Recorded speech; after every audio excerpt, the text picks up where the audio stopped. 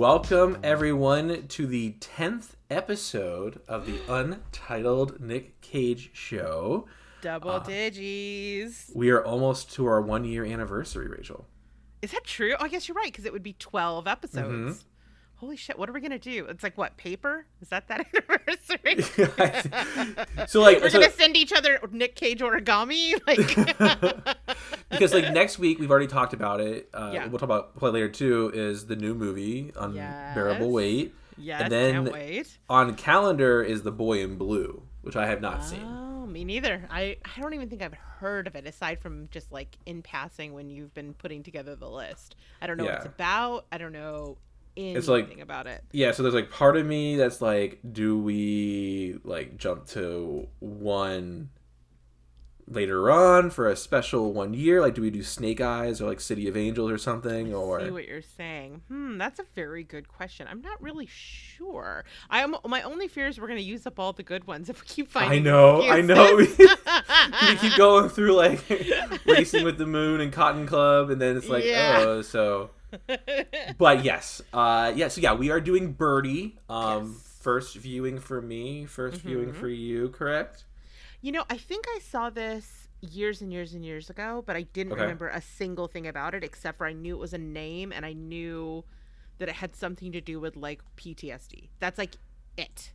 Yeah, I did not know anything. I did see that it was a, what's it called? That it was going to be a art house film, and my art house filmography is very restricted to, like, modern art house movies. So this was interesting, but we have some stuff to get to before we get to that. Yes. What has been new with you since we last recorded? What have I been up to? Well, I did take a little girls trip, which was a little bit of a mixed bag. Like, it was very, very, very fun. I had a great time. We rented this house in Folsom, California, which, if you've heard of Folsom, it's probably because of Johnny Folsom Cash. Prison. Yes, Johnny Cash. Exactly. Like, there's Johnny Cash stuff everywhere there. And so it's kind of like a historic town. There's, like, a really cute historic downtown that we stayed in, and we rented this house that was really cute. It was like this 1930s craftsman that they had fixed up, and it had an amazing pool. Like, it had a waterfall. And you're a big pool person. I am a big pool person. If I can you and Devin would get along. I don't like going into pools. Really, if I can get my body in a body of water, like, there's no stopping me. I'm like, I will Kool-Aid man through everything till I get my body in that body of water. So, so yeah, that was great. And it was, like, heated, so it was like 80 degrees the whole time in the pool. It was amazing. And they had, like, a gas fire pit, and we did, like, a whole thing. It was really cool, really relaxing. The problem was when you set foot outside of that. You mentioned you came across some Ohio people. Oh, yeah, some Ohio vibes, for sure. So, like, okay, so we went to the store and, like, got a bunch of stuff because I was going to make, like a nice, like, cheese and meat plate because it's kind of my course, thing. I do the same thing. That is my new go-to, so I understand. Of course. We will have to break out the charcuterie in some gabagool. Yes, gabagool for sure. But so we went to Sprouts, which is kind of like a Whole Foodsy kind of place. So it's a little hippy dippy. I love Sprouts. We have them here locally. And I was looking for the olives, and there was, like, a nice lady who was like, "I love your dress." You know, like, we were vibing, having a nice time.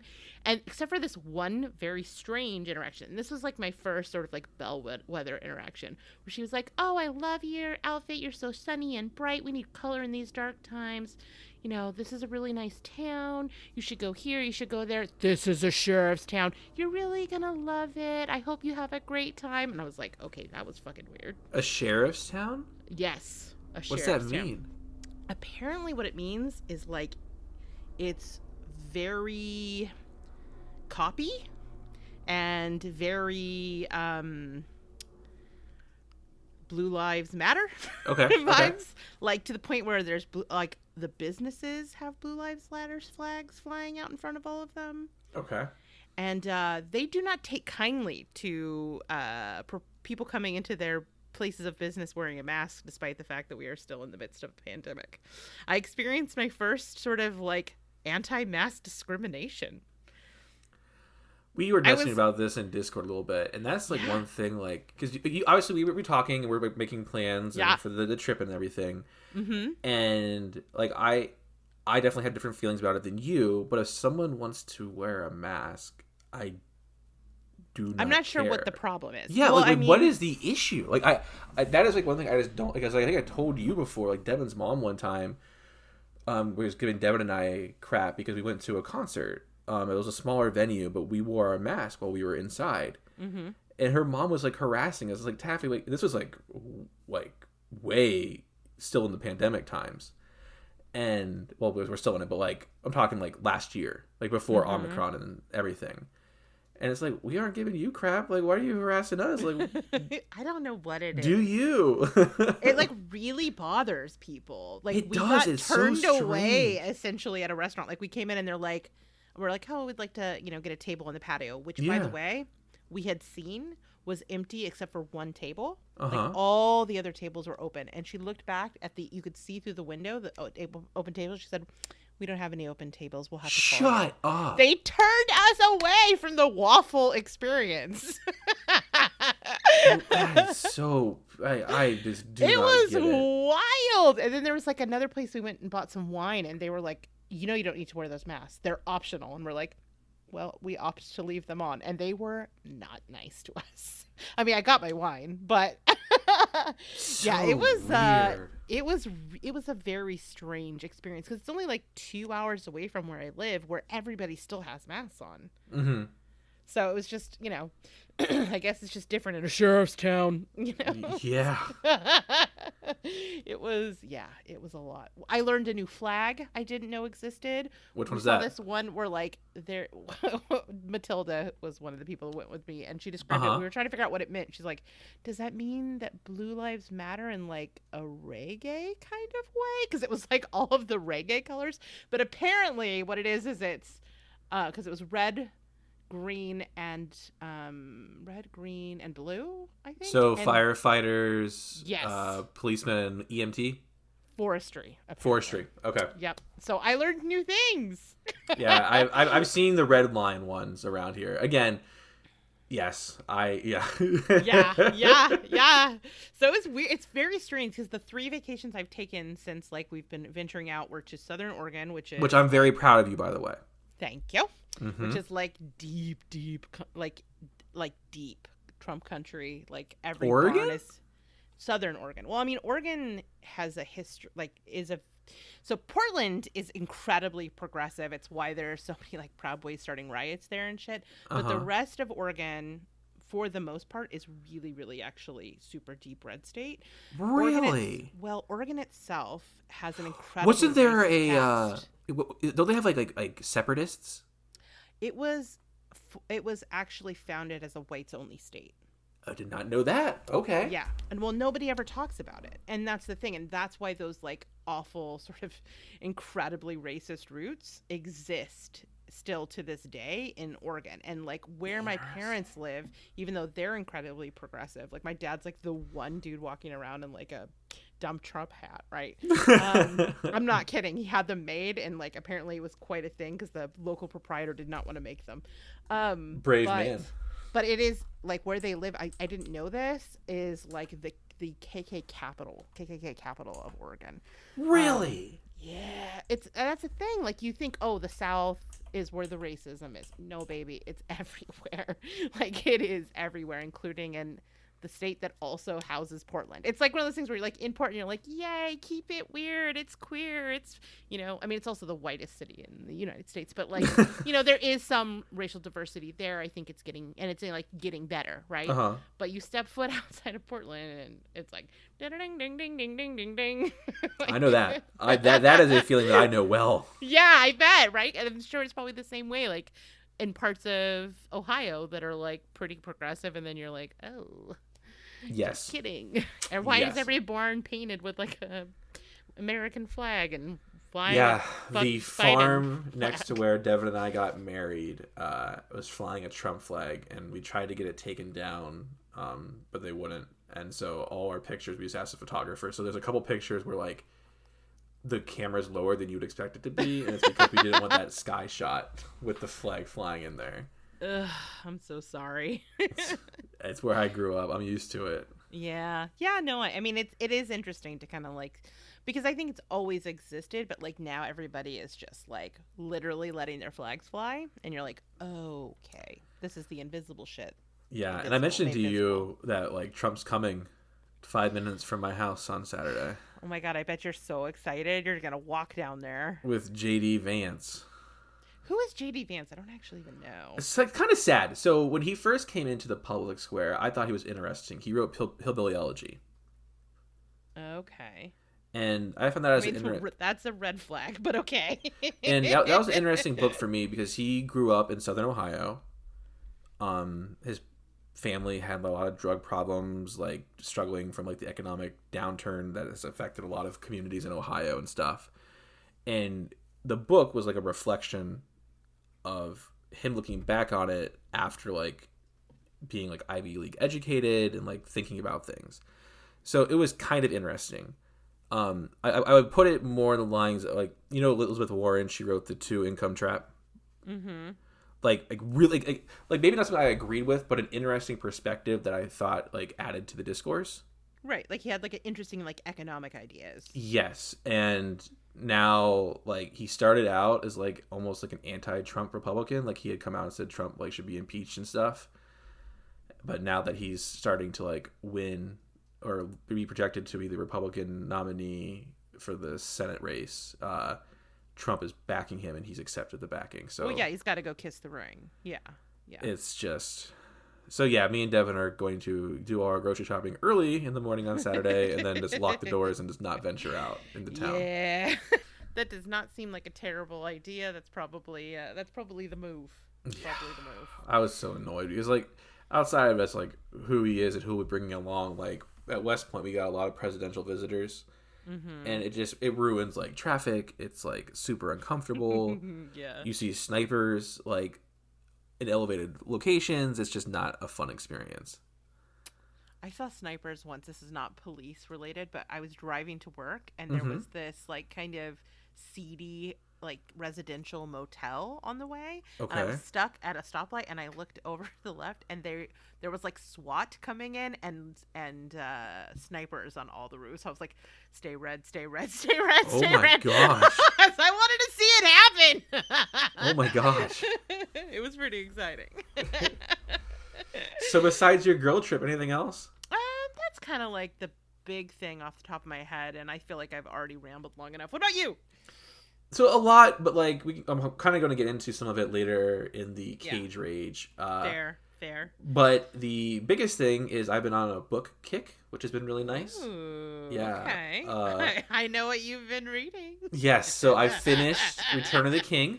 Uh-huh. Mm-hmm, mm-hmm. And there's a lot of stuff in those books that I don't remember happening, mainly because like I've watched the movies so much. Yeah. That's kind of the narrative. So like I totally forgot the hobbits had to take back the Shire. Oh. Yeah, I don't remember that at all. I think I read that when I was It's like the last like 4 chapters of the book.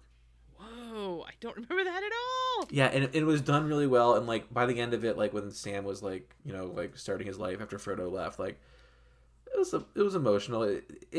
Lord of the Rings is just really special, and I like it. Me too. I finished Devolution by Max Brooks. I've been meaning to check that out, and then the reviews were kind of meh, but then you're saying it's good. Oh, I blew through in like 3 days. Okay, because I loved World War Z. Yes, so did Devin. It's actually World War Z is one of Devin's favorite books of all time. It's a great book. So she got Devolution on launch, and then when I had finished like another book, it was like almost like a Bad Bunch meets Redwall. So like mice and like squirrels going off on like a we're all gonna die mission. What? Yeah, it's called The Builders. It's very short. It's like 200 pages. It's super short. It's interesting. But I finished that. I went downstairs and I was like, I want to get a new book. And that was there. And I was like, okay, I'll start it. And it was just amazing. I liked it more than World War Z. Devin did not. Really? She did like it. She does like it, but it was just doesn't. World War Z is on a different level for her. Right. But I thought it was really interesting. I think Max Brooks does a really good job of like creating characters that have nuance and like all of his characters go on growth journeys. and I like that. So there's like no just like static characters who just kind of sit there and don't change. Right. And he's also really good at like describing scenarios. Like obviously you read World War Z, so you know how he describes a lot of like the offensive maneuvers and everything against the zombies. There's some stuff like that in this. I mean, he's so good at it that he's literally a professor at West Point at their War Games Center. Did not know that. Yeah. Very, very, very, very interesting stuff. But I finished that last night, and then I started what's it called? The Only Good Indians. I've had this on my to-read list. How is it? I am on the 3rd chapter. It's good. I will be reading it after we get off here. Okay. Is there anything else that you've been reading? Yes.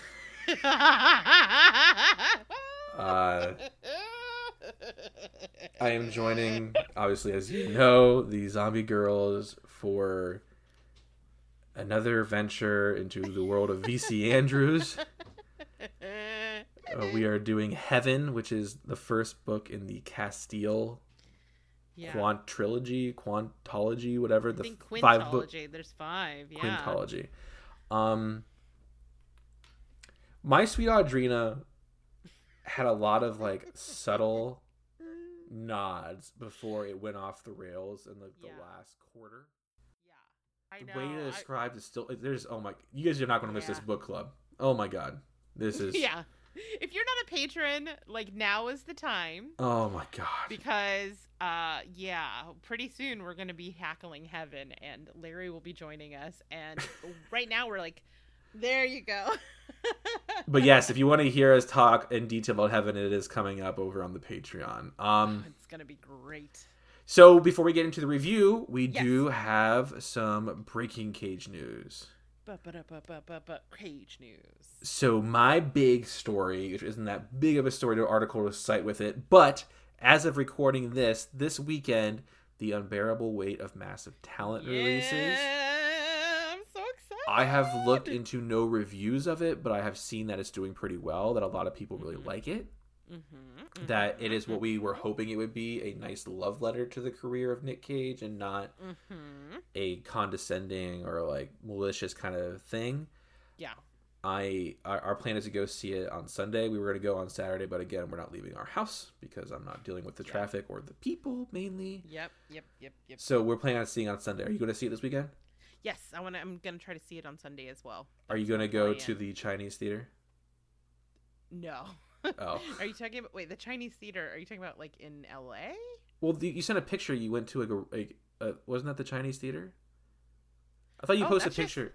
That's just our regular ass theater. Yeah. Oh, okay. That is the one I'm gonna go to. Okay, I thought that was a Chinese theater. You sent the picture. I was like, it's so pretty. Like, okay. It has like a really pretty atrium, but I think it was more just like it felt like church because I was like, I'm back. Yes, I understand that. And speaking of church, I go when everybody else is at church. It's great. It's me and like 3 other like 75-year-old heathens. It's perfect for people. And like I'm trying, because we also want to see Everything Everywhere All at Once. Devin wants to see that. Yep, it's supposedly excellent. And then I want to see The Northman. Oh, duh. Of course we need to see The Northman. I mean, it's Robert Eggers. It's a done deal. Yeah, but unfortunately, the local theater here in town is only doing Sonic and like 2 other kids movies. Yeesh. So we're gonna have to venture into Columbus to go see these. So. Yeesh. Okay. Well, Godspeed, my friend. Thank you. But that's all I had. How about you? Oh, well, there was a little bit of news because obviously he's doing a ton of press right now. And I thought he did specifically an interview with, I believe it was Vanity Fair, where they talked about a bunch of stuff. And I just thought I'd pull out a couple of interesting kind of notes that came out of this. Sure. Because the more we know about Cage, the more he is an enigma, and I love him. All right. So first of all, they were asking him about like getting back into comedy and how he's super excited to finally be returning to the genre because he's basically been doing other genres, like a lot of thriller, horror, sci-fi, whatever, right? It's been 15 years since he did a comedy before this, and so he is excited to do it again. But there is one genre left. What was Prisoners of Ghostland then? I mean, a crime cinema. unintentionally funny. I don't know. Kind of like, the whole Wicker Man thing. God, Yes. I can't wait till we get to Wicker Man. I know. I cannot wait. If that might be my birthday select, actually. Okay. I have not seen it all the way through. Ooh. We're gonna definitely do that for my birthday. Okay. But the one genre he has not properly done is a musical, and that is something he really wants to do. I'm here for it. I'm in. I feel like he might chew up the scenery. Like, imagine him. What musical would you like to see him star in? Oh man. I'm thinking like The Music Man, something where he can be like super theatrical with it, right? The Producers. Oh, that's the answer right there. I want to see him as the titular producer. Yep. Nope, that's the right answer. And then get someone to come in as Gene Wilder, some young up and coming kind of person. Yeah. I could see like taking somebody under his wing. Mm-hmm. And he needs to be able to camp. Like he has to be able to camp it up. And if I know they do you have kind of a so-so relationship with camp, but in a musical, is camp acceptable? 100%. Okay. Most musicals should be campy if done right. Okay. I think. Okay. That's why I didn't really care for the Les Mis musical. Like I'm not a big Les Mis fan. Mm-hmm. But like your Sweeney Todd's and stuff, I'm here for it. Or Moulin Rouge. Oh my god, Sweeney Moulin Todd Rouge would be another really good one. Like if he could be the butcher of whatever. Speaking of those, real quick, do you know Baz Luhrmann's next movie's coming out? Elvis? Mm-hmm. Mm-hmm. Yep. And it looks like it's not going to shy away from the darker side of Elvis, so I'm pretty excited. Is that right? I know so little about Elvis the person. There's some interesting stuff. He's a very interesting character. Definitely a product of his times. But I think Baz Luhrmann is probably like a top 3 director of mine easily. I think it's him, Scorsese, and Tarantino. And nary a lady in the bunch. I'm sorry. Larry. I'm sorry. You need to watch more women-directed film, I think. I think that's the takeaway. I'm going to start making all my Forcenings women-directed films now. We got to bump one of them out of there. To be fair, until recently, we haven't been promoting a lot of women directors. So during my formative years, a lot of movies I was getting were mainly male directed. Yeah, no, definitely. But yes, I'm just giving you shit. Like I think most people's list would look like that because they don't spend a bunch of time like seeking out women directed films. But I feel like some are going in the forced list. Awesome. Okay, so the other bit of news I thought was interesting from this was he talked about the infamous Superman film that sadly never came to be. Which is a potential bonus thing we might work on at some point one day. We absolutely have to. We must. That documentary is just there for us to sit and take in. Oh, yeah. Yes, and it would give us a reason to go back and watch Burton's Batman. I mean, I have not watched Tim Burton's Batman in 20 years. I'm more of so I love it, but I actually like Batman Returns a lot more. I thought you liked. Oh no, that's not. But it's not your favorite. Your favorite is Forever. Yeah, Batman Forever is my forever favorite. Yes, like if this new Batman movie, did you finish it? No, I've watched. I have a terrible attention span. I've watched 1 hour. Okay, even though I think that this is the best portrayal we've ever gotten of Bruce Wayne Batman, on the silver screen, my favorite is Batman Forever. That's fair. Val Kilmer and Tommy Lee Jones and Jim Carrey and Nicole Kidman and just Seal. Like it's just all there. Are we just gonna act like Batman versus Superman never happened?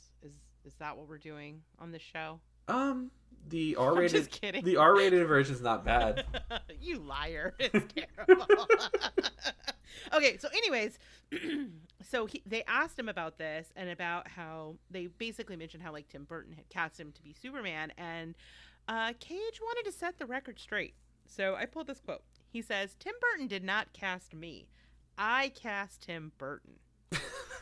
They wanted Rennie Harlan, and he's a nice guy and perfectly capable. But for me, the vision I had for Kal-El was more of a Tim Burton-style presentation universe.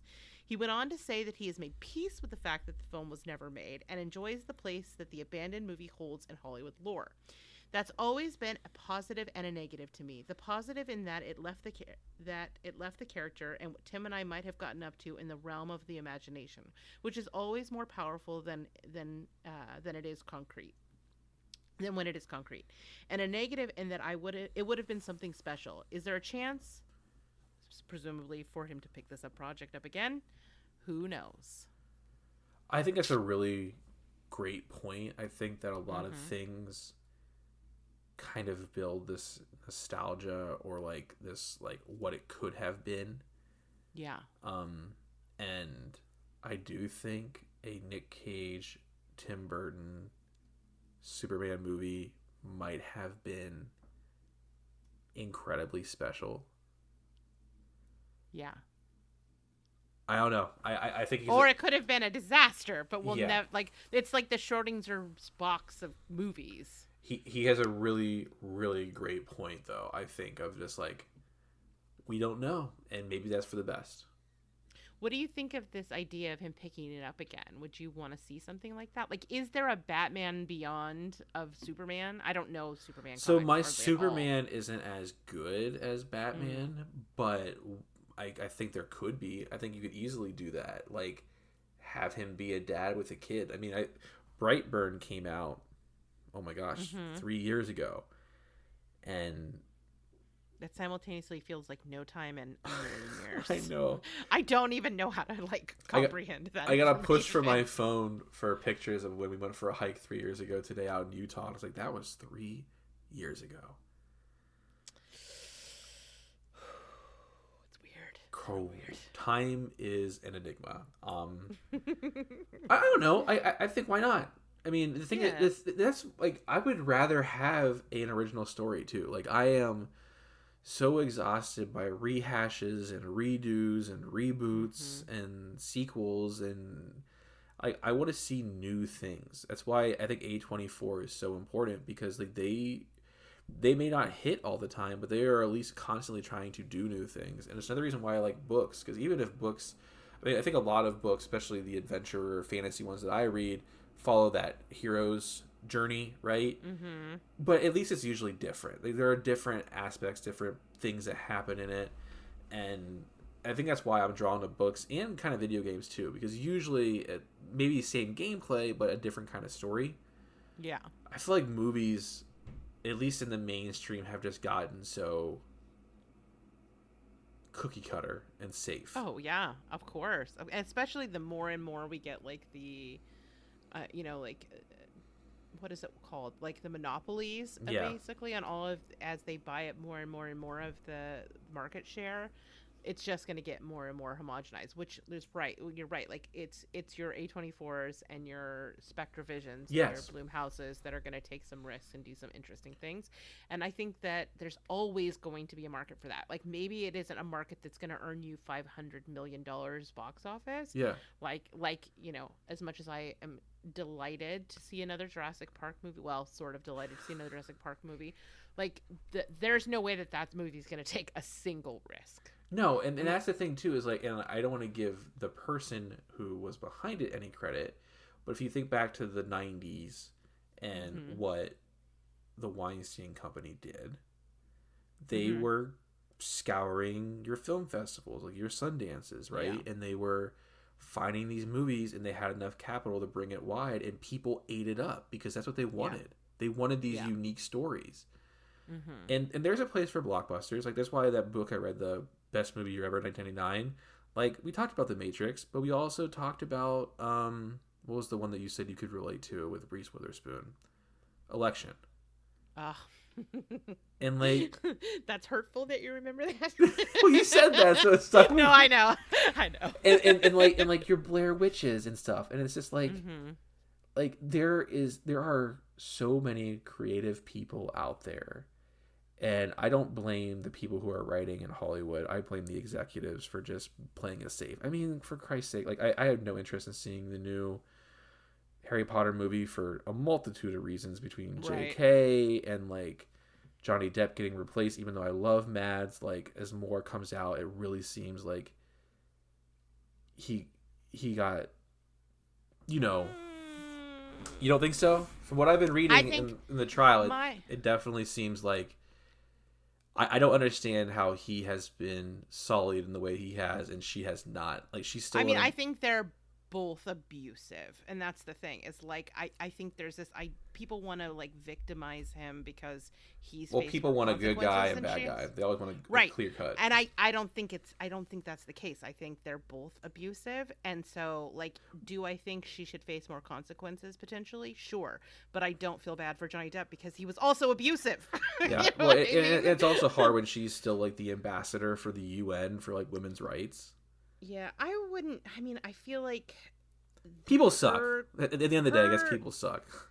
I don't know that she will ever achieve, because this is so ugly. I do think that maybe he has lost in the court system, but she has certainly lost in the public sphere, which is where fame and stuff like that exists, and consequences tend to stick to women in ways that they don't to men. Yeah. So even though he will have this awful, you know, stigma to some degree, like Mel Gibson is making movies again.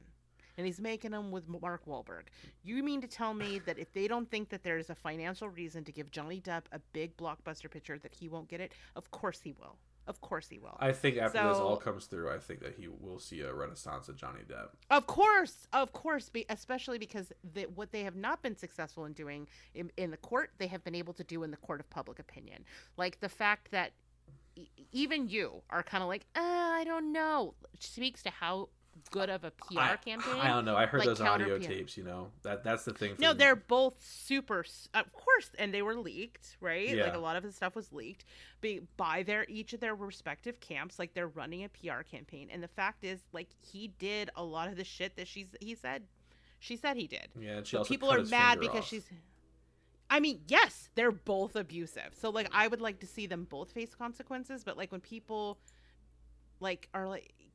I kind of feel like people are giving him more of the benefit of the doubt because, like, he has been, like, penalized in the court system. Yeah. But he did these things. He still did them. So, like, he still should face whatever consequences comes his way. But she also deserves some consequences as well. And it's messy, but... Yeah. But back to Fantastic Beasts, the thing that bothers me is that Warner Brothers edited out the Dumbledore's gay stuff for the Chinese release. Of course they did.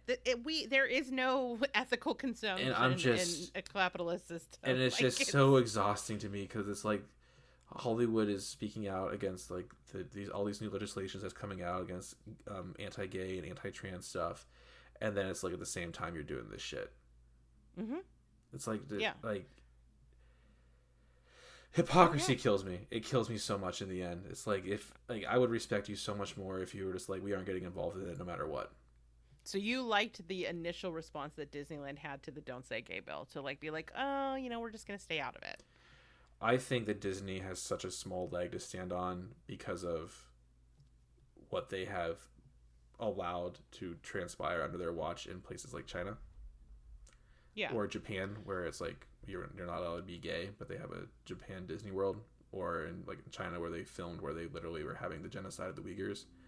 Yeah, it's like listen. I'm just asking. In this, for me, it's like if you are going to have, would they have earned back more of your respect had they never said anything about the Don't Say Gay bill? Yeah, I think so because really it's mean like it's just it doesn't seem real. I don't think they really care. No, I don't think so either. I think it's literally just for PR. I do not buy any of it. So here's the hair I will split. Mm-hmm. I agree with you. I don't think they give a solitary fuck about their queer employees or queer people. They care about their bottom line. However, regardless of how they feel, they wield a great degree of economic power, which is the only power that actually exists in America. And so doing the right thing for the wrong reasons can still have positive outcomes. Yeah. So that's the hair I split. We'll see if they hold their ground. Because I know I saw recently that DeSantis you saw what they did, right? Is going to. He's threatening to pull away their tax loop stuff. Well, we'll see what happens when they start pulling all of their funding of the. We'll see what happens. Like right now, what we're watching is like two groups kind of like seeing who has the most power in the situation. At the end of the day, like they donate so much money. If they took all of that money and funneled it into like DeSantis's opponents, that could move the needle. You think it would? It could. I'm not saying it would. I'm saying it could move the needle. I think that guy has that state. I mean, he's certainly, this is probably a cage rage conversation, so we'll save this for later. Okay. But my point is, I think, yes. Like you're more optimistic than me, I think. I am really not that optimistic. Okay. I'm just saying, like, for me, I'm, like, when people are like, I don't, they're hypocrites. I'm like, yeah. What is the outcome of that hypocrisy? Is it actually a net positive? Because if it is, I will take your dirty money. I don't give a shit what you feel about. You don't care about gay people. I don't care about you, but I will take your money if it's gonna like actually help some trans kids not commit suicide.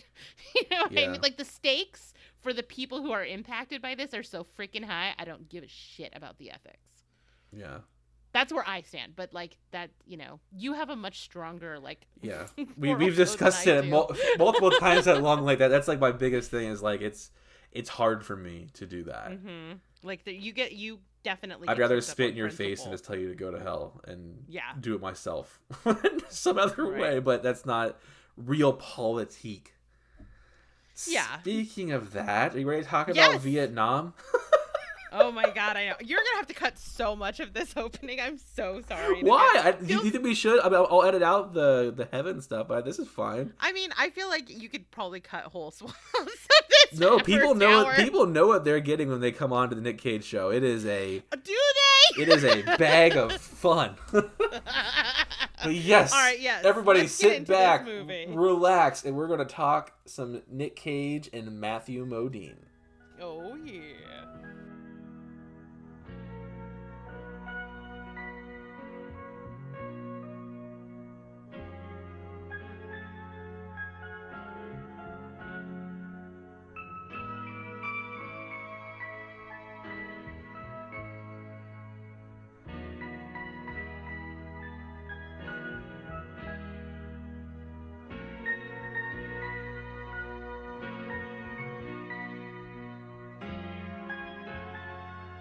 Okay, Rachel, I told you I did not look into any of the background of this movie. Oh, good. I'm very excited to hear what you have to say because this was an interesting watch. Mm-hmm. So, you keep using that word. Well, so now that we're in the review proper, I'm not sure if, like, I hated this or if I loved it or if I'm just, like, in the middle. Well, I wonder if some of this will help illuminate that because I think there is a fundamental core problem with this movie. Okay. And it has to do with the adaptation of it. So let me tell you about this movie. Perfect. Let me tell you. All right. So this movie is a 1984 American drama based on a novel by the same name by William Wharton. This was actually his first novel. And there are some differences in the book to what ended up on screen, including the setting and the time frame and kind of the focus of the book. The time frame, it wasn't Vietnam?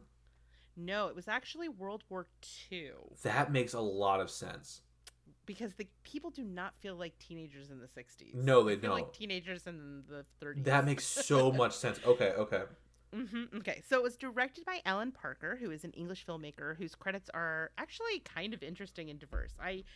I've seen some of his films. I did not realize they were all directed by the same person. He directed Fame. Oh, wow. Pink Floyd The Wall. Oh, wow. Okay. Angel Heart. I've not heard of that one. Oh, that's the Mickey Rourke, Robert De Niro, Lisa Bonet, like sexy Southern devil movie. Ooh, okay. It's an interesting full core we should definitely touch on at some point on one of our other projects. Okay. Mississippi Burning. Oh, shit. That's a great movie. Yep. The Commitments. I don't know that one. Okay. And Evita. Oh, okay.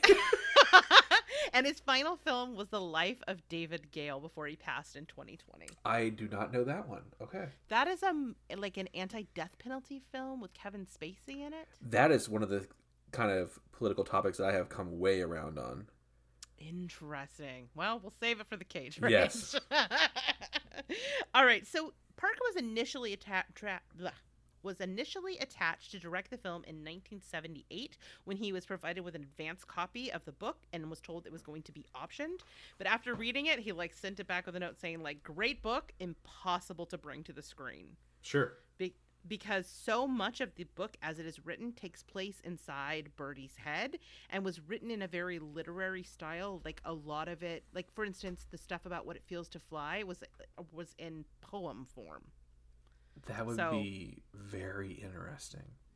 And thus is the crux of, I think, maybe where this movie doesn't quite come together, is I think he was right with this initial instinct. Yeah.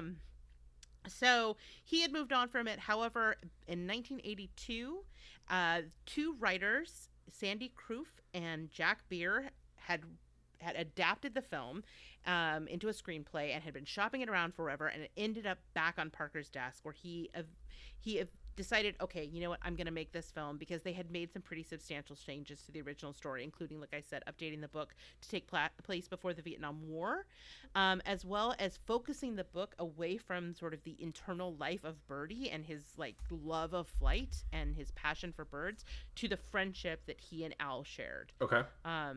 Yeah, because they had to do something about all of that internal dialogue. Mm-hmm.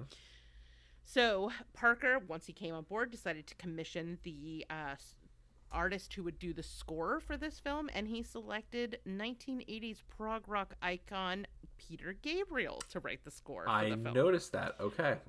Yes, this was his first film score ever, and a very interesting choice. Yes. So Matthew Modine was the first cast as Birdy, but he had actually auditioned for the role of Al at first. Okay. And Parker took a look at his thing and said, nope, not Al. He needs to be Birdy because of his, quote, introverted, honest quality that best suited the character. Modine was a little surprised by the role. He says, I was flabbergasted. This is in an interview with New York Times, by the way. Okay. It's called, I was flabbergasted because I had an audition for Birdy. I had never imagined playing the part of Birdy. So I really had to go through an extraordinary transformation in my mind of trying to bring this remarkable character to life. It was an incredible experience making the film. So Nicolas Cage was then brought on to play the role of Al, and he had actually applied for the role, and so this is the one he wanted. And yet he faced some struggles of his own. This was his most emotionally challenging role to date, so he wanted to go that extra mile to make sure that it was perfect, right? And we all know Nick Cage now is this guy who never phones it in. He goes 100 million miles an hour. A thespian, exactly. And that started at a very early stage of his career. Let's just say that Nick Cage walked so that Jared Leto could be a totally creepy weirdo. Jared Leto is, yeah. Yeah. I mean, to be fair, Nick Cage is not sending anybody use condoms or anything like that. Although he did go pretty method for this. I'm so glad you didn't look this up, because this is one of the things that blew my mind. Okay. Yeah. He lost 15 pounds for the role because he assumed that Al had, later on, this is 15 pounds for the parts where he is post-war, because he assumed with the injury that is sustained in Vietnam, it would be hard for him to eat. Yeah. So he would naturally be skinnier. He also wore the bandages for the entire shoot. He never took them off. Okay. So when he's talking about the itching or the discomfort or all of that came from his method acting. Cool. So he says, I could have taken those bandages off, but I didn't. I left them on for 5 weeks. I slept in them. I'd wake myself up in the middle of the night and say, don't sleep on that side. That's the hurt side. But that's not all. Okay. He did one other thing. Okay, because so far it's okay. He went so far as to have 2 of his front teeth removed without anesthetic. Why? He says, I wanted to look like I was hit by a bomb. It gave me a feeling of something I had lost. He shrugs off the sacrifice. I felt this was a once-in-a-lifetime part, and it deserved that much. Okay. So I was watching interviews with him after the fact, and I was like, how did I not notice he was missing teeth? Because they're I didn't notice it either. Prominent teeth. It's Well, I mean, it was in these interviews with him. I told you I watched an interview with him and Matthew Modine where they were high. Yes, you did tell me that. Yeah. Like as someone who interviews people for a living, they were a nightmare. Like, honestly, I think it was easier to pull the actual teeth than pulling answers out of Nick Cage in this interview. But then I really, like, when they switched to Matthew Modine, because they were doing them jointly, because they were really trying to like market the friendship of this film. Like, I was like, oh, they're fucking high. Those dual interviews are always so interesting because you can tell like if they're actually friends or if they're there for like publicity. Like we talked about, I think you and I talked about when Robert Pattinson was with Zoe Kravitz and he was talking about Final Fantasy VII, the video game. And how Zoe Kravitz just did not give a fuck. And he was trying to get her to buy in, and she just did not give a fuck. And it's just no. So at least they're high. I mean, at least they weren't like I mean, I don't know if they're friends, but they had some bonding pre-interview for sure. I'll send now that you've heard all this, I'll send it to you. Perfect. Thank you. Any of my stuff. All right. So principal photography began in May of 1984, and they shot in various locations, including a women's prison wing located in Philadelphia, on a rooftop of an abandoned gasworks in Hercules, California, at the Newby Hill Island landfill in Santa Clara County, and where there were serious health concerns because of all of the actual exposed garbage and the methane gas. So they originally were going to have him land in this reservoir 30 feet from the landfill, like a naturally occurring reservoir. But then they tested the water and it was super, super hazardous. So they had to do all of this experimentation. They tried to do all these different things. And eventually they just had to construct that little pond at the bottom of the hill for him to land in because it was so unhealthy there. Yeah, so basically this movie was shot in all of these towns that are around me, which is kind of fun. I don't know. Yeah, just kind of like these are all local places that I'm like, yep, been there. I mean, not to the dump, but you know what I mean. Okay. Well, maybe you have no judgment. Right? Don't tell me how to live. One of my favorite scenes in all of cinematic history is in Stand By Me when they're hanging out in the dump. Oh my God. Did you see that interview with Jerry O'Connell and Will Wheaton this week? No. Oh, it's like pretty sad. It was like basically Jerry O'Connell apologizing to Will Wheaton for not being more aware of like all the abuse that he was experiencing from his parents while they were shooting that. Oh, wow. Yeah, I know. I love Will Wheaton. Anyway, this movie marked the first time first time any movie had been partially shot in a new technology called Skycam. Which was a computer-controlled cable-suspended camera system that was created by the inventor of the Steadicam. I'm going to guess that's when Birdy was flying. Ding, ding, ding. It was created to depict his point of view during that flight. Yes. Unfortunately, it didn't work that well. Like, the first take was great, but, like, they wanted it to move faster or something, so they shot it again, and the camera broke. Okay. So they ended up basically having to create this, like, Steadicam, like, mount, where they did, like, an improvised camera dolly on it, which we'll talk about that shot. Yeah. Okay, so Birdy was released in theaters in 1984. It was received well by critics. It was chosen by the National Board Review as one of the top 10 films of 1984. It won the Grand Prix Special du Jury Prize at Cannes in 1985. However, it did not do very well at the box office. Yeah. It grossed $1.4 million against a budget of $12 million. Oof. So pretty much a floppity flop. Okay, so a couple other random bits of trivia. I couldn't really fit this into the narrative, but I thought they were interesting, so I'm just going to tell you right here at the end. Mm-hmm. A then unknown Danny Glover was scheduled to make a speech as a bit player in this film. Really? But he kept botching his lines, and so his scenes were cut from the film. Where was he going to have a speech at? So he was going to be another bird aficionado that befriended Birdy. Oh, that would have been cool. Mm-hmm. Oh, that's a bummer. Okay. Yeah. In both the film and the novel, Birdy's name is never revealed. Okay. And finally, this is the film debut of actor Marshall Bell, who is a character actor that's been in many things, but forever will always be known to me as George, the host body of Quato in Total Recall. Rachel, you want another confession from me? No! Shut up! Don't say you haven't seen Total Recall. Okay, I won't say it. Oh my! Well, I guess we know what your fourth movie is going to be.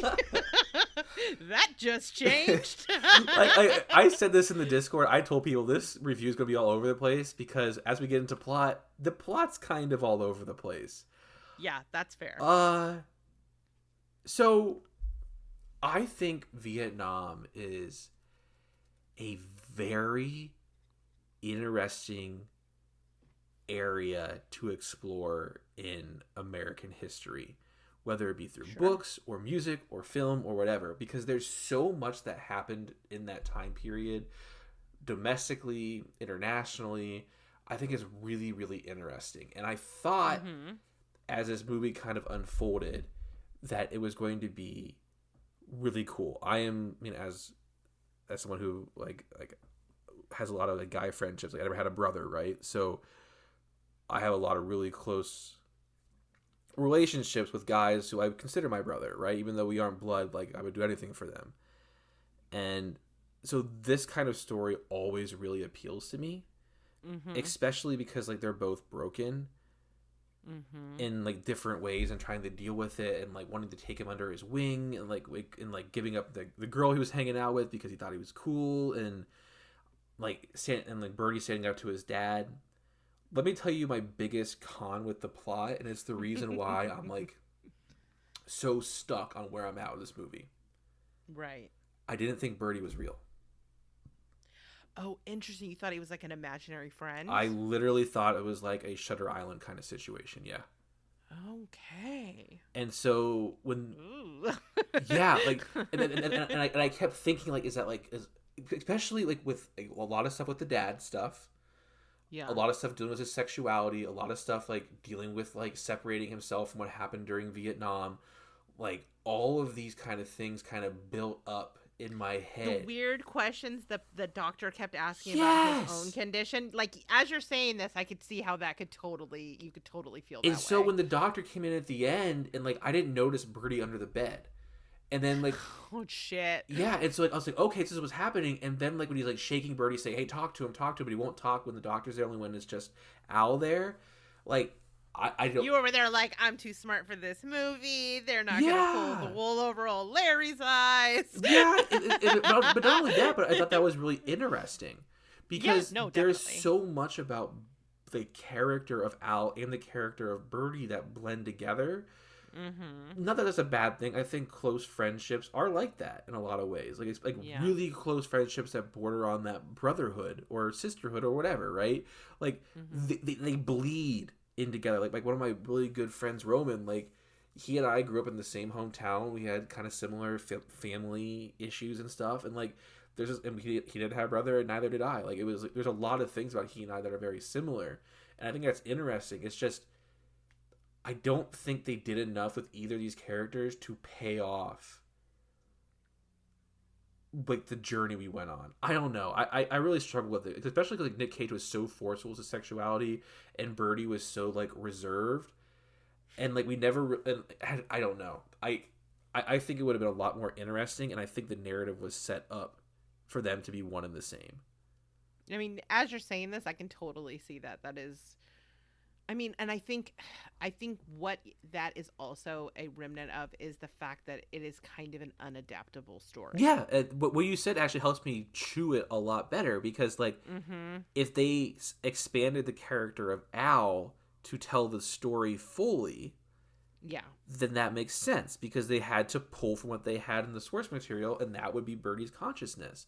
So if you're pulling that to create another character, you're going to get that. Yeah. Yeah, I mean, and what happens as a result is that one half of these two are totally inscrutable. Yeah. Like, there's no, I mean, I think Matthew Modine, and getting ahead of ourselves into acting, like, it's no shade to Matthew Modine, but I think the character itself, because he is, it's interesting that he is seemingly asexual and perhaps somewhere on the autism spectrum. Yes, before 100%. There was like real discussion about what that means, the way that he is like hyper focused, which I did find interesting. I thought that was handled well and like not like shitty either. I thought that was really interesting. Yes, it is interesting. Like it's a very kind portrayal, but it also is not reckoned with in a way that allows you at all to get past like the wall like you as an audience member never get to see the part of Birdy that would make you love him the way that Al does. You know what I mean? He remains opaque, and that's why to the one of very like end. the best depictions, at least in what I have seen, of like an autistic character, what you were describing, like kind of learning them and like getting to connect with them, was Rain Man. I mean, I think a lot of autistic people would disagree. Oh, really? But, oh yeah, but Oh. I do. I think that's our first intro. I think the issue is because like everybody thinks that's what autistic is, and it's just like one of the many ways that autism presents itself. But I do think it is a much more effective empathy builder. Yeah, I'll agree with you absolutely there. Like I think you do genuinely care about that character, whereas it's harder to do so with Birdy, even though he's not being presented as in the same way that like Rain Man is. He is clearly autistic. Yes. Like that is the plot of this. Whereas we, like from a modern perspective, looking at the character, recognize like this is an asexual, like autistic character. Yeah. But and I think that there's room for that in the like in film depiction, like that someone's autism or their sexuality, like heteronormative sexuality, can be just incidental to a character, but I think it also has to be written in a way that you can connect with them on an emotional level, and I think only Al provides you that. Yes. And so it's harder to fully invest. And I totally agree with that, because we've talked before, maybe not on this podcast, but somewhere in some recording we talked about how like I prefer it, especially in modern like cinema, instead of like saying this character is gay, you have like they're the victim, or like, you have to care about them, like whereas their homosexuality or if they're trans or whatever, it's just a part of their character. It's not their journey, it's just who they are. I find that so much more constructive, because I think like they aren't defined, like Birdy's not defined by the asexuality or the autism. Birdy is defined by his desire to want to fly and his desire to be different. I think that's totally fine, and that's not what we're talking about here. No. Because I think you did a great job of explaining that. It's more, like you said, it makes so much sense since you said that that's what Al got built off of, because you can see it. Yeah. I do think one of the other real strengths of this movie, it is like an anti-toxic masculinity. I loved it. Which is interesting. I loved it so much. Because it's a war film and like a coming of age film. Those are two genres that can easily tip into like some really toxic things. They normally do. But instead, it's about like this really like deep. That final scene when he's holding him and like begging him to speak. Like I was just as cold and dead as I am sometimes. Like that did get me. I think because it's such a totally unself-conscious, like reserved display of like masculine vulnerability and love between like platonic love between, or maybe even not platonic, doesn't matter. The point is it's like a truly raw and vulnerable display of love between two men. And building on that, beautiful. And building on that, I agree with you so much, because I feel like a lazier writer, like someone who really wasn't trying to adapt this best way they could, and I do think they tried their best, would have made them gay. I think they would have been a very like lazy kind of way out. But the thing is like men do have close emotional relationships. Men do cry. Men do hold each other. And to portray that and not have to like say, well, they're doing it because they're gay, right? To have it like they just love each other, like you said, platonically. Like that's what it is, and like, that's okay. Like they're both soldiers. They both got injured in war. Like Nick Cage was a high school wrestling standout. And the other big thing for me too was like the vulnerability with Nick with his dad.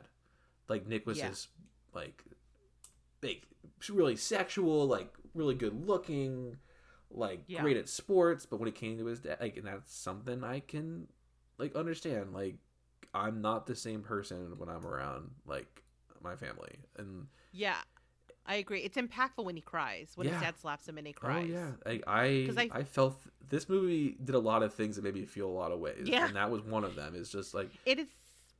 It's a mixed bag, right? Like it doesn't quite work, but that you take the pieces apart, and there's some really amazing things about it. And it goes back to why I thought that they were one and the same, because like when Nick Cage is just standing there when Birdy's like, "Listen, like I'm not afraid of you. Like you can hit me, you can do whatever you want, you can do what you want, but you're like that was our car." Like you did something wrong, but like Nick's not in the room; he's just like outside, like crying when it's happening. Like it helped. It made me think what I was thinking, but it also reminded me of A Prayer for Oamini is the book, but the movie Simon Birch. I mean, I saw it a million years ago. I don't remember it at Well, all. but basically, it's like the character Simon Birch is just very, or Oamini in the book is just like he knows like he's going to die soon. Oof. So like he's like maybe I didn't see it. So he just doesn't care. Like he's going to do what he thinks is right, even if like and like his friend gets taken aback by that in a lot of situations because he's like why are you like acting so irrational? He's like I'm just I don't know. I liked it. There were like I said, there were a lot of things about this movie I liked. There were a lot of things that I thought were missteps, but like the relationship between Modine and Cage. Mm-hmm. Even though, like, I think they muddied it, I think was beautiful. Especially for early 80s. Yeah, that's a very, very good point, because you also have to think this is, like, height of gay panic over the AIDS crisis. Yeah. Like, yeah, that's a good point. Especially because, like, we've done other movies where Cage is a lot more alpha, like we did Cotton Club, for God's sake. And, like, Modine, you and I have been texting about it, but he was in Vision Quest in the same year. And that's a super masculine movie, if those who haven't seen it. So, like, I don't know. I found it very interesting. And it's the reason why we've been talking about this, we've been all over the place, but, like, it's why I think art house films are important. Because even if they miss the mark, even if they aren't commercially successful, I think they can open up conversations to really interesting takes. Like I think watching this movie, then sitting around with people at a coffee shop around a fire and talking about it and breaking it down like we're doing right now is enjoyable. It's something we couldn't do in Cotton Club because there was no there. It was just blah. No. There is something here to chew on. Yeah. And so yeah. So as great a job as they do with these male characters, and I agree with everything you're saying, I think it's super important to see these. I'm already in agreement. I know what you're going to say. Ooh, this movie does not think very much of women. Ooh, God. They are inconsequential. Barely exist. Yeah. They, aside from, like, their breasts, they barely exist, or to be, like, a shrew who kind of crushes a man. Like, those are the two types of women that exist in here. Like, they're objectified as either, like, you know, shrewish sexual objects, or, like, maternal, like, baby, like, mommy baby dynamics with the nurse. Did you feel that Birdy's prom date was on the spectrum as well? I mean, that didn't strike me as, more so that she was incredibly inexperienced and just, like, did not know what to do. So she just, like, put it out there and it did not go well because maybe that's what it was like. It was their interaction in the car that made me think, are they like, I think it also is a product of the fact that this originally took place in the 30s. Yes. Okay. As opposed to the 60s. Because like, it's one of those weird remnants that I'm like, no. Mm-mm. Yeah, because that whole situation, like, we know Birdy was only there because his mom threatened to take the birds away. So we knew why he was there. But, like, it's the way she interacted. But I think you said the inexperience. Because I thought, even though she was in it so briefly, I thought she was, like, the most well fleshed out, like, female character we had. Like, Quite literally. Yeah, she had, like, some kind of arc. Fleshed out. That's where you went with this. There was a lot of boob in this movie. Yes. There was a lot of boob in this movie. There's a lot of boob in this movie. All right. So, acting. What did you think of the acting in this? It made me like Matthew Modine more. Yeah, he's great in this. Like, he's asked to do a lot physically. Yeah. All of those prolonged scenes of him, like, perched on the bed frame or underneath the bed, like, he really delivers a tortured and also like animalistic nonverbal performance that is pretty incredible. And I mentioned Rain Man, but the problem with Rain Man is that, like, Dustin Hoffman's character sometimes seems like over the top. Yeah, that's what I'm saying. Yeah. Like, a lot of people on the, I meant more the empathy. Atypical. Yeah, I meant more the empathy side, but the performance, I definitely see what you're talking about. But for this, like, everything with him is so subtle. Like, the scene where, like, where it's not even sexual, it's just, like, a release, but not in a sexual way. Like, after prom, he comes home, he strips down naked, he gets into the birdcage and just, like, lays there. Like, that whole performance, because I know Modine, like I said, from Vision Quest, obviously Stranger Things now, but, like, Full Metal Jacket. My name in the chat right now is Private Joker. Like, I like Matthew Modine a lot, but I have never seen this kind of performance from him, and I found it really moving. Like, I felt like this was a young actor who was doing, like, Vision Quest was a big movie, and obviously Full Metal Jacket was Kubrick, so, like... Yeah. But this was something different. This was something special, and I felt like it was a special performance. I really did. Yeah, for the problems that I did have, I felt like it was given 110% in a very sincere way. Yeah. Yep. I agree with everything you said about Matthew Modine. I think Nick Cage is also pretty great in this. 100% agree. And it's really especially interesting to watch because we are doing this the way we are, watching how his craft is kind of progressing. Yes. And I think, you know, as goofy as the stories are of him, like, not taking off the bandages and pulling off teeth and stuff, I think he really goes for it here and manages to give an incredibly subtle performance, especially in those moments, like you said, where he gets slapped and he cries in the back seat, or that final, like, it's so bombastic, the final scene, and yet it stays in this kind of place of realism, hysterical reality. Yeah.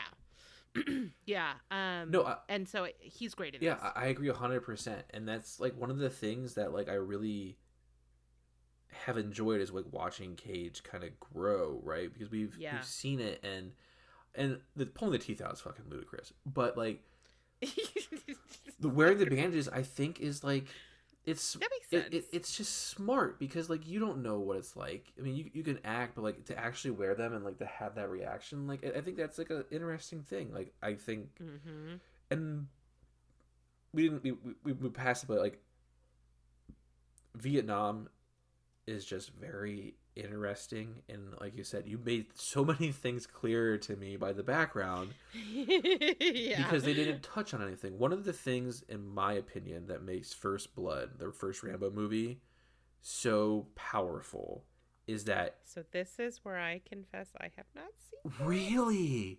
No. Okay, so it's based on a book, but the movie, like, what's so interesting is because of all the anti-war sentiment about Vietnam, when Rambo's, like, he's literally just walking through a town and they hate him because he's a war vet, and something happens that triggers his PTSD, and then the whole town's over industrialized military comes after him.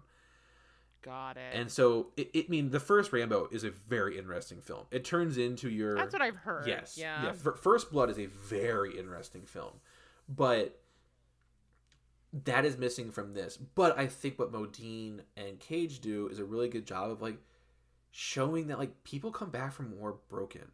Like, I have some really close friends who have, like, deployed multiple times, and for the most part they're the same, but if you sit down and talk to them, like, they have experienced things that just, like, I have a buddy who saw someone die above him, you know what I mean? And, like, that fundamentally changes who you are, how you act, all that jazz.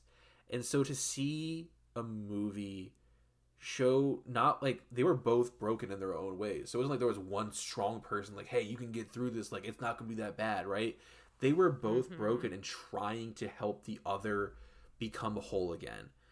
And we talk about implied, how there's some issues with that because of the characters melding. But I thought that Cage and Modine did a really good job of showing, like, the more broken side of what war can do to people. I mean, those are definitely the most poignant scenes. Those were much more affecting than some of the, like, coming of age stuff. 100%. I thought the coming of age stuff did not hit, and it makes sense because they were trying to film 30 vibes in the 60s. Yeah.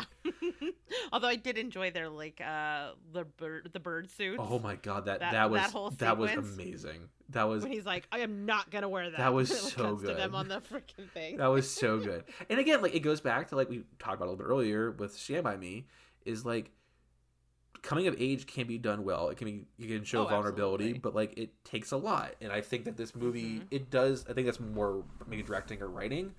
But when it comes to acting, I thought that these broken soldiers trying to make themselves whole with each other was very interesting. Yeah, definitely. I agree. All right, directing. I think we got to talk about the Sky Cam. Yes. it's just so out of sync with the rest of the film. Yeah. That it felt silly to me. It felt... I understand what they were trying to do. Like, yes. Like we discussed it, right? It was like that release. It wasn't like a sexual release. It was Birdy finally flying. You could have done it so much differently. It was too long. It went to places it didn't need to. Like, not like subject matter, but like locations. You know what I mean? So, and here's why I think you're right. Yeah, there's a purpose to it, but I don't think it lands. It's this idea that he can rise above the darkest things in his life, that he can fly away from them. That flight is freedom because he can rise above the dark stuff. Mm-hmm. And I only know this because I read interviews. Yeah. Because I don't think it comes through.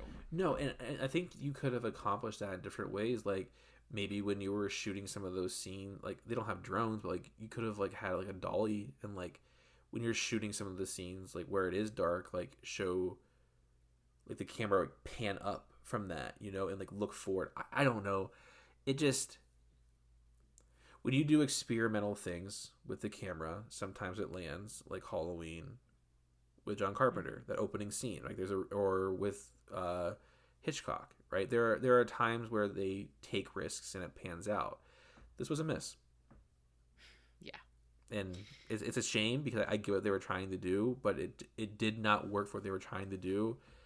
And like you said, this movie that borders on this like sense of like dream to realism, but it's like hovering right there on this boundary. Mm-hmm. It misses it takes you out of it. I think part of it is because it's too low. Yeah, I agree. It's too low, so it just feels like a dolly cam of some kind as opposed to flight. I don't know if you do like a green screen, because like when you go back and watch like Willy Wonka, right? When they take the glass elevator up and they're flying over the town, it should have been that high up. Yeah. Or do what they did in Birds and like have a painted background. Like, I don't need to see Birdy flying through the sky like Peter Pan, but you could have done something like, let's get some matte paintings. Yeah, like, it worked. Like, there's a reason why they did it for so long, and yeah, I think the desired effect could have been a lot better. I agree. It just didn't. It didn't work, and to me, it just stood out badly. Like, all of a sudden, I was like, this doesn't fit with the aesthetic and the style of this film, and it didn't feel dreamlike. It felt. I could feel the mechanism. I could feel the mechanic 100%. Of it. 100%. I could not agree with you more. Like, it didn't have that feeling of flight. It felt like a feeling. Was this his first movie, Rachel? No. Yeah, like I said, we know it's art house. We know they were doing, like you said, like it was the first time they kind of used this new technology. Mm-hmm. But similarly to like when you watch some old CGI, like the first CGI, right? Some of them hit, some of them don't. Even today, the same thing. Like, if you can't do it, go back to the tried and true stuff, because you can lose an audience. Yeah. Yep. My other thoughts with this, and this might be more of a script issue, is that this thing jumps around so much. I found myself getting lost in the plot quite a bit. Like, I didn't feel like there was a real through line. There wasn't. It just jumped around a little too much. And that might be an editing problem or a script problem, but one of the things I looked for a director to is to kind of like take my hand and guide me through this, even if it's surreal and strange and, you know, yeah. Christopher Nolan does a great job with that. Like with The Prestige or Memento, like he does a great job of like, we're going to get weird with it, but you'll know where you're at. Right. Even Lynch, you know what I mean? Like when we get into some like really weird, strange art house, like I always feel a bit of a guiding hand. Like it's a little bit through a funhouse mirror, but with this, I found myself kind of like whiplashing. No, and I think that part of it goes back to like our characters are one, but they're separated. Yeah. Yep. So you start talking about Al's past or Al's history or all that jazz, and it's like, but you're not though. Like, you're talking about Al through Birdy. And so, like, that's why I think they should have picked one character and, like... Yeah, I agree. And it should have been Al. Yeah, and like, done their journey, or in, like, their perspective of their friend's journey through their lens, instead of hopping back and forth, because it creates a mess. Right. But it also would have given us a better insight into Birdy himself. Yeah, I agree. Because Al loved him. Like, Mm-hmm. Like Al, through all of their fights, all of their disagreements, through everything, Al loved him. Yeah. And I agree. Like I said, that's why I said, like, when we were talking about it, it's like, I didn't hate this movie. No. There were parts that made me want to love it, but in the end, it's just kind of messy. Yeah. On the outer edges, the acting was fantastic, I thought. Yeah. Yeah. Oh, yeah. Absolutely. It's more of like an execution problem. It's not, but it has nothing to do with the performances. And it speaks to him as a director that he got those performances because they are really pretty great. And I think the shots of Birdy in the hospital, all of those like late night shots are really, really well done. That sense of isolation that it creates is very, very effective. I totally agree. It's just, I don't know, like I said, it could be a script or an editing problem, but I just really struggle to kind of stay with the movie in some places. I was with you 100%. All right. Cage line. Would you like to go first? It's up to you. Yeah, go first. Go first. All right, here we go. Now this speaks to the excellent writing of this film, like the lyrical nature of the dialogue. Okay. Mammary glands. Mammary glands. No, we're talking tits here. Big tits, round tits, fleshy tits, full tits. I could have never delivered that line. I couldn't have. We did tell everybody there's a lot of boob in this movie. Yeah. Mine is a little less than that. It's maybe life is shitty. It is shitty. I'll tell you something. I'm not trying to pin life anymore. I don't even fucking understand it. I just want to make it through with some dignity like everybody else. I do love how you and I just unconsciously picked the opposite spectrum, so that's good. We sure did. And I think it speaks to Nick Cage, yeah. Right? That he pulled off both of those lines. This movie goes everywhere. Okay, so now we have to put it in a category, and we have to rank it. I will give my category first, since you were so gracious to deliver your mammary glands line. You're welcome. My category is the fortunate son Nick Cage fan. Oh, that's a good one. I went way more literal, but that's a very good one. Thank you. Okay, hold on. Ranking. I'm just pulling up the doc because I forgot I need to rank this. I haven't thought about it. Okay. Oh, wait. That's the Here's Johnny ranking doc. Ranking. Yes, there we go.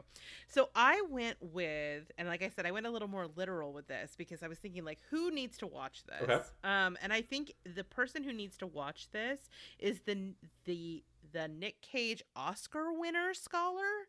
So, like, if you're someone who wants to pick, like, if you're the adventure that you're choosing on the Nick Cage journey is, I want to see how he became this version of Nick Cage, the one of his many personalities, and I think this is an important signpost on that road. I could not agree with you more. Now we have the hard job.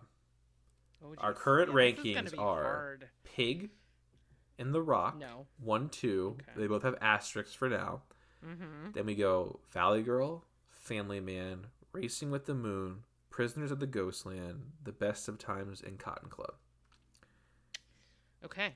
I think I know. If I were to place it, personally, I think I would put it above Valley Girl.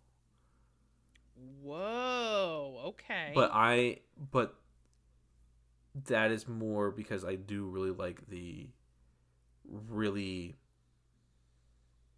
emotional, open relationship between Modine and Cage. And it might be because Modine's in it too and seeing them play off each other, because I do love Matthew Modine.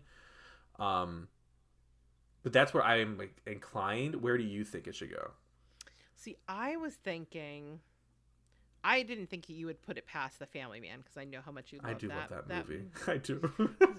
And I think that to me, I was thinking how like this thing is essentially like another version of a less good version of Racing with the Moon, because I think that one hits better.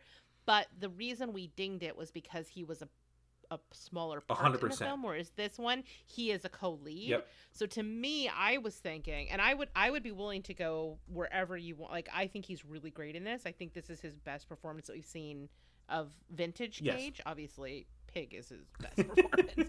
But like a vintage Cage, this one's the best one. So I would be okay with it going. Where would you put it? Where were you thinking of putting it? I was initially thinking I would put it between Family Man and Racing with the Moon. Like above Racing with the Moon, under Family Man. How do you feel compromising and putting it below Valley Girl but above Family Man?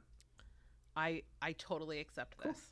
We are a democracy here. Yeah, but I this feels right to me. I agree. Like I said, I think I am talking about it and like finding out a lot of things that answer a lot of my questions makes me feel a lot better about it. Yeah, and I think he is above reproach in terms of his performance. Oh yeah, I said even like Pig is. We already discussed Pig, but I mean, I think this is without a doubt, even with The Rock, which I do love. I think this is his best performance besides Pig. Yeah, I mean, listen, The Rock, we're not there for his acting chops. Like that is a charisma performance, and he brings the charisma times 10. Whereas this one, he brings this is the thespian version of him. I love the way you break it down. Okay, perfect. Yeah. So we're gonna wrap this up, and then we're going to head into the closing.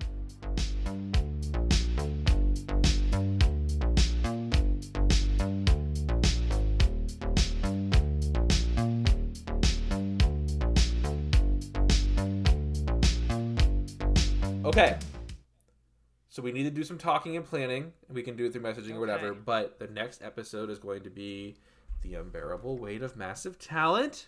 Hell yeah, I'm so hype. I can't wait. It's going to be our first Cage review, going to the theater to see a Cage movie.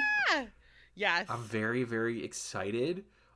Tentatively, we have The Boy in Blue. As the next episode, which is it's 1986, so it's like the next one in line. And we were talking about not wanting to skip over, like, or to do all the gems at once. Right. It's tempting, but we can't do it. We must be strong. So I have a question. Uh-oh. What is it? Do you want to do, like, one of the newer-ish ones that, like, would just be a really funny review? I'm thinking G-Force. Oh, that's right. He's a voice in that, isn't he? He is one of the gerbils. For our 1 year, our 1 year anniversary, we're gonna do G-Force or something like that. Like one of the newer ones that's like, okay. Yeah. Like we could talk about. We could do like Left Behind. Ooh. Yeah. That way we leave the 90s like for very, very special occasions. Yeah, because there's a handful of moderns, obviously, but the peak is there's that window of the 90s. But we're like getting through the 80s. You know what happens after the 80s, right? The 90s. And we're already into 1986. We're like halfway through the 80s at this point. So it's about to be all 90s all the time. Yeah, and there are a couple of interesting ones I thought we could do, but I the more you say it, I think that the 90s, like that's going to be a very special time when we go through it. Yeah. And not only that, but I also think like we want to save those for like specials. Like if we have so much I also don't want to lose sight of the progression, right? That's like a good point. That's a good point. I want to see them in context. Like if we had watched this thing out of context, we probably would have a different perspective on it. Rachel, we're not skipping this. The cover is Nick Cage with 5-pound weights oiled up with a bandana. This Boy in Blue yep. thing? I thought it was going to be another like a military sad Nick Cage eyes The story is based on the true story about the life of Toronto scholar Ned Hanlon. Okay. So it's a rowing movie. What? Oh, we are not. Yeah, we'll do that. This is like peak sexy Cage, and he's gonna be rowing. Oh, we are not skipping that. Yeah, it is a film about Carew. So okay, we'll stick with it. Oh man, that's gonna. You never know what's coming next, but yeah. So that's our next 2 episodes. Did we have any emails? We do not. Okay, perfect. We do not have any. Yes. So as always, if you want to submit some Nick Cage artwork, send it our way. We'll use it for the show art. If you have any emails, send it our way too. We are contacted at nickcage@zombiegirlsgrrlz.com. Mm-hmm. We've gone long and we haven't even gotten into the extended. No, but we can do the extended like a little shorter. Oh no! Okay. I need this kind of cathartic release. Okay. It's been a week, and plus when people listen to this, because we'll be editing down some of this stuff, it won't be as long. Yes, that's but, true. That is true. Yeah, that's all I got. Rachel, any last thoughts? Just that I can't wait to get my eyes on Nick Cage coxswain. That's all. What? It's a rowing term. Dude, I know. That's why I laugh. Everyone, thanks for hanging out, and make sure you head to the theaters to see The Unbearable Weight of Massive Talent. We can't wait to discuss with you. Cannot wait. See ya. Bye, everybody.